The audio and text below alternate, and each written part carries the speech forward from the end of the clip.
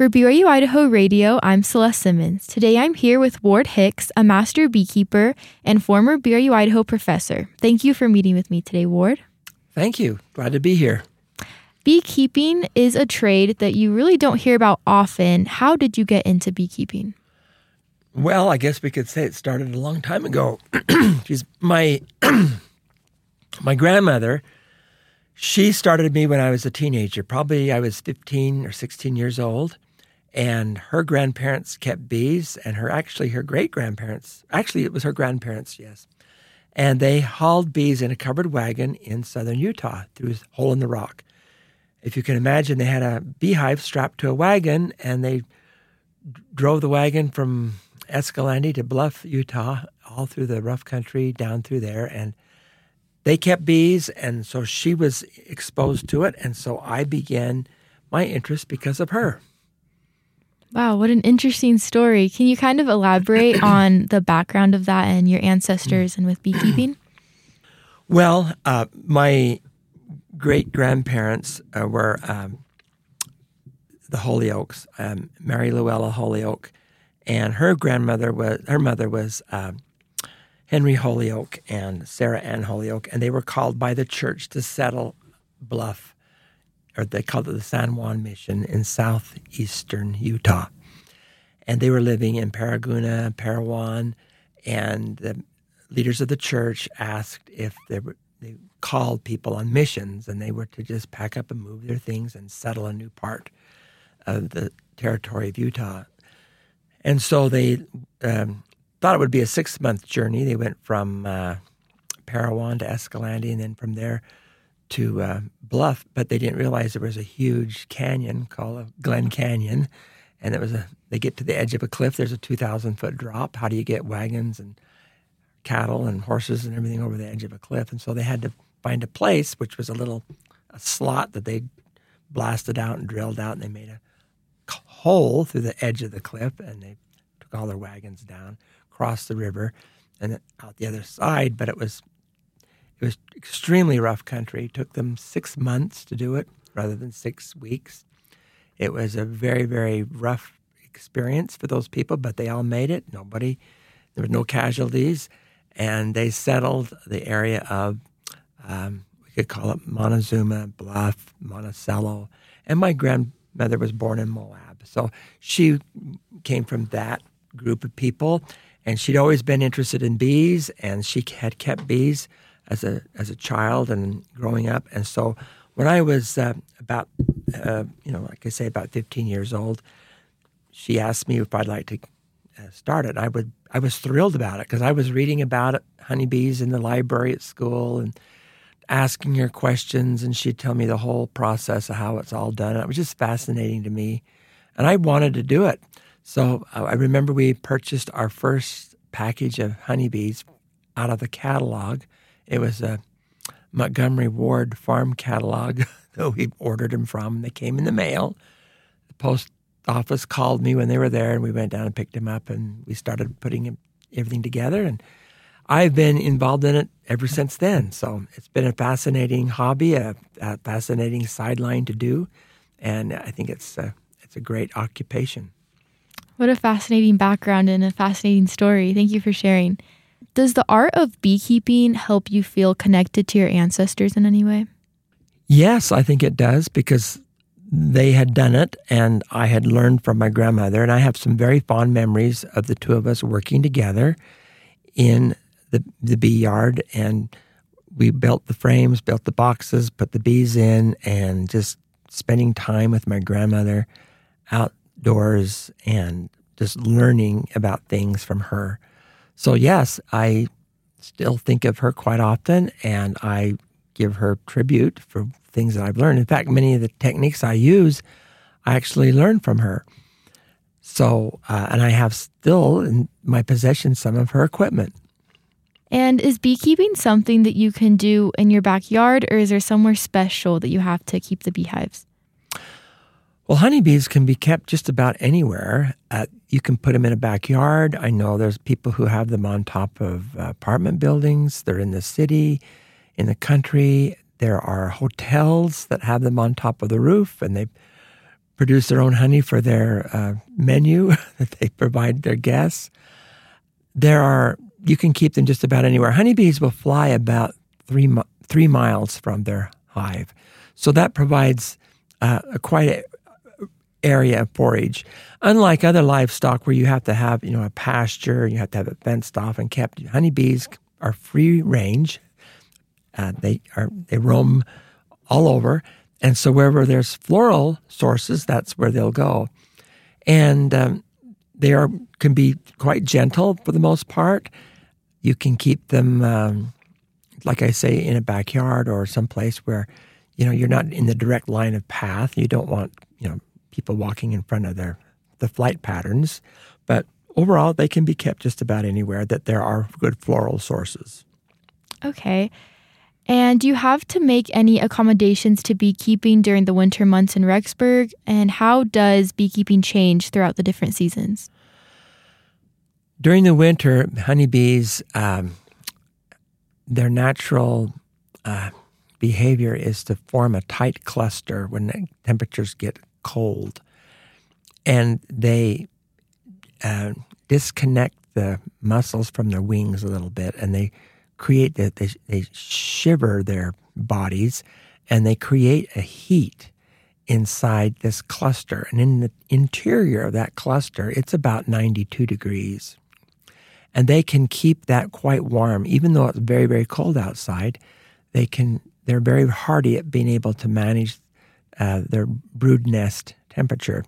They form this tight cluster. The queen is in the middle, and then the ones on the outside will gradually move in, and so everybody takes their turn being the outer shell. But they're able to maintain a pretty good temperature and manage to keep themselves alive. And of course, their source of energy is the honey that they eat, and that is transformed into energy inside the hive. In fact, I've seen some beehives in the middle of the winter where the snow is melted off the top because there's so much heat generated inside. So as a beekeeper, most of the time bees can survive cold temperatures, but there are other factors that really need to be taken care of. First of all is they need to be healthy. And many beekeepers lose bees in the wintertime because the bees are not healthy. They are having a lot of problems with mites. There's a little mite that it gets on the bee, and it's a vector of viruses. And a lot of bees succumb to these viruses. And yes, winter is a stressful time for honeybees, but once they are exposed to a virus, it degrades all of their abilities to function properly. They can't thermal regulate the hive very well when they have those viruses. They have a hard time digesting their food. They have a hard time navigating when it comes, time for flying. There's a lot of problems that the mite brings, and that is a big, big problem. And so beekeeping has changed since the 1980s. That's when the mites became prevalent. And as such, beekeeping has become much more difficult to do. You think about that. You're trying to kill a little bug on a big bug, and you don't want to hurt the big bug, but you've got to get rid of the little small bug, the mite that vectors these viruses. So getting bees through the winter, the main thing is you need to make sure your bees are healthy, virus-free, mite-free, and they have plenty of food to survive. You think about it here in Rexburg, most of our flowers start to pretty much die out when we have our first frost. And that can happen, in September, first part of September. And there's nothing for them to forage on until April, May sometimes. I've noticed sometimes I see snow on the ground here in April and not much blooming. And so you have a long winter that they have to survive, and that's what they eat, is the honey that they've stored. And as a beekeeper, you have to make sure they have stored enough for them to eat, and so that they have plenty of food to eat. And then, of course, the number one thing is that they're healthy beginning the winter season. Wow. Beekeeping sounds like a lot of work. There's lots of details and things that you have to think about. Right. There's some people who say, well, it's easy. The bees do all the work. All you do is get the honey. But that's not true. Right. You would know. And what inspired you to become a master beekeeper? When did you decide that that was something you wanted to do? Well, I've always been into teaching, and I've taught in the public schools, and I've also taught here at the university for about 19 years. And I like teaching, and I've enjoyed teaching. And as I was doing the beekeeping, I get a lot of people who would ask me how to do it. They want to get started. They want to know, what are the steps to becoming, be successful with it. And so I found that there were some opportunities for teaching classes. And there was a time when BYU Idaho had a program called Community Connections, and they had classes for the community, different things that people could come on campus and take some fun courses or classes. And so we started a beekeeping for beginners course on campus, and we did that for a few years. And then things changed on campus, and they didn't have any more classes available for the public. But I still had people asking me, could I take a class on beekeeping? And I thought, well, maybe I should just start my own classes. And so I did. I started my own classes. And in the process of doing that, I realized, there's a lot I need to learn about this. There's so much to learn. And I had learned that there were some master beekeeping courses available. One specifically was at the University of Montana. And it was a 3-step program. You had an apprentice program. You go through that, and then they'd have a journeyman and then a master level. So I went through those 3 courses. It took quite a while to do, but it was a fantastic experience. Got to learn a lot from, highly qualified professors, people who were very astute in the field of entomology, and it was a tremendous eye-opening experience to learn about honeybee behavior, honeybee biology, and the art of keeping bees and being successful at it. As I said, it's a challenge because of dealing with their health. So it was a great experience, and I'm glad I did it. And for people that are interested in your classes, how can they find out when the classes are, and how can they sign up? Well, I actually have 2 classes coming up right away. I've got one on February 18th here in Rexburg, and I have another one on February 25th in Idaho Falls. And these are classes that we have a textbook that we give out to the students for helping you start your beekeeping adventure. We bring in equipment. We talk about all the materials and things you need. We have catalogs, magazines, different things that'll help you really get a jump start on it. So if you'd like to learn more about it, you can visit my website at hickshoney.com. It's HICKS, honey, HONEY.com. And then I have the details for the class, so you can register and sign up for it. Perfect. And is there anything else that you would like the listeners to know about beekeeping? Well, I just want everybody to know that beekeeping is not for everybody. There are certain people who say, I would not want to do that, and why would you want to be involved with an insect that could possibly sting you? Which it does happen, no matter how careful you are.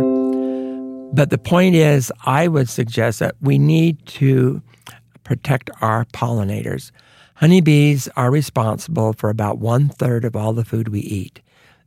You think about it, all the nuts, fruits, vegetables, and cherries, so many of them are completely dependent on honeybee pollination. And that's the number one purpose the honeybees are kept for in a commercial setting, is because of their value in pollinating.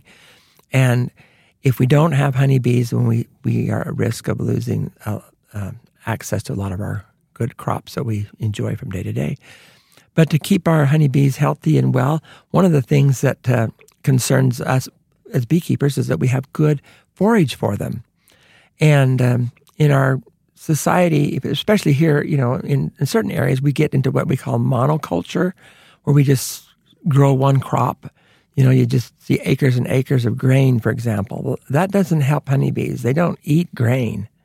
They need other kinds of flowers. So if there's an opportunity for you to plant,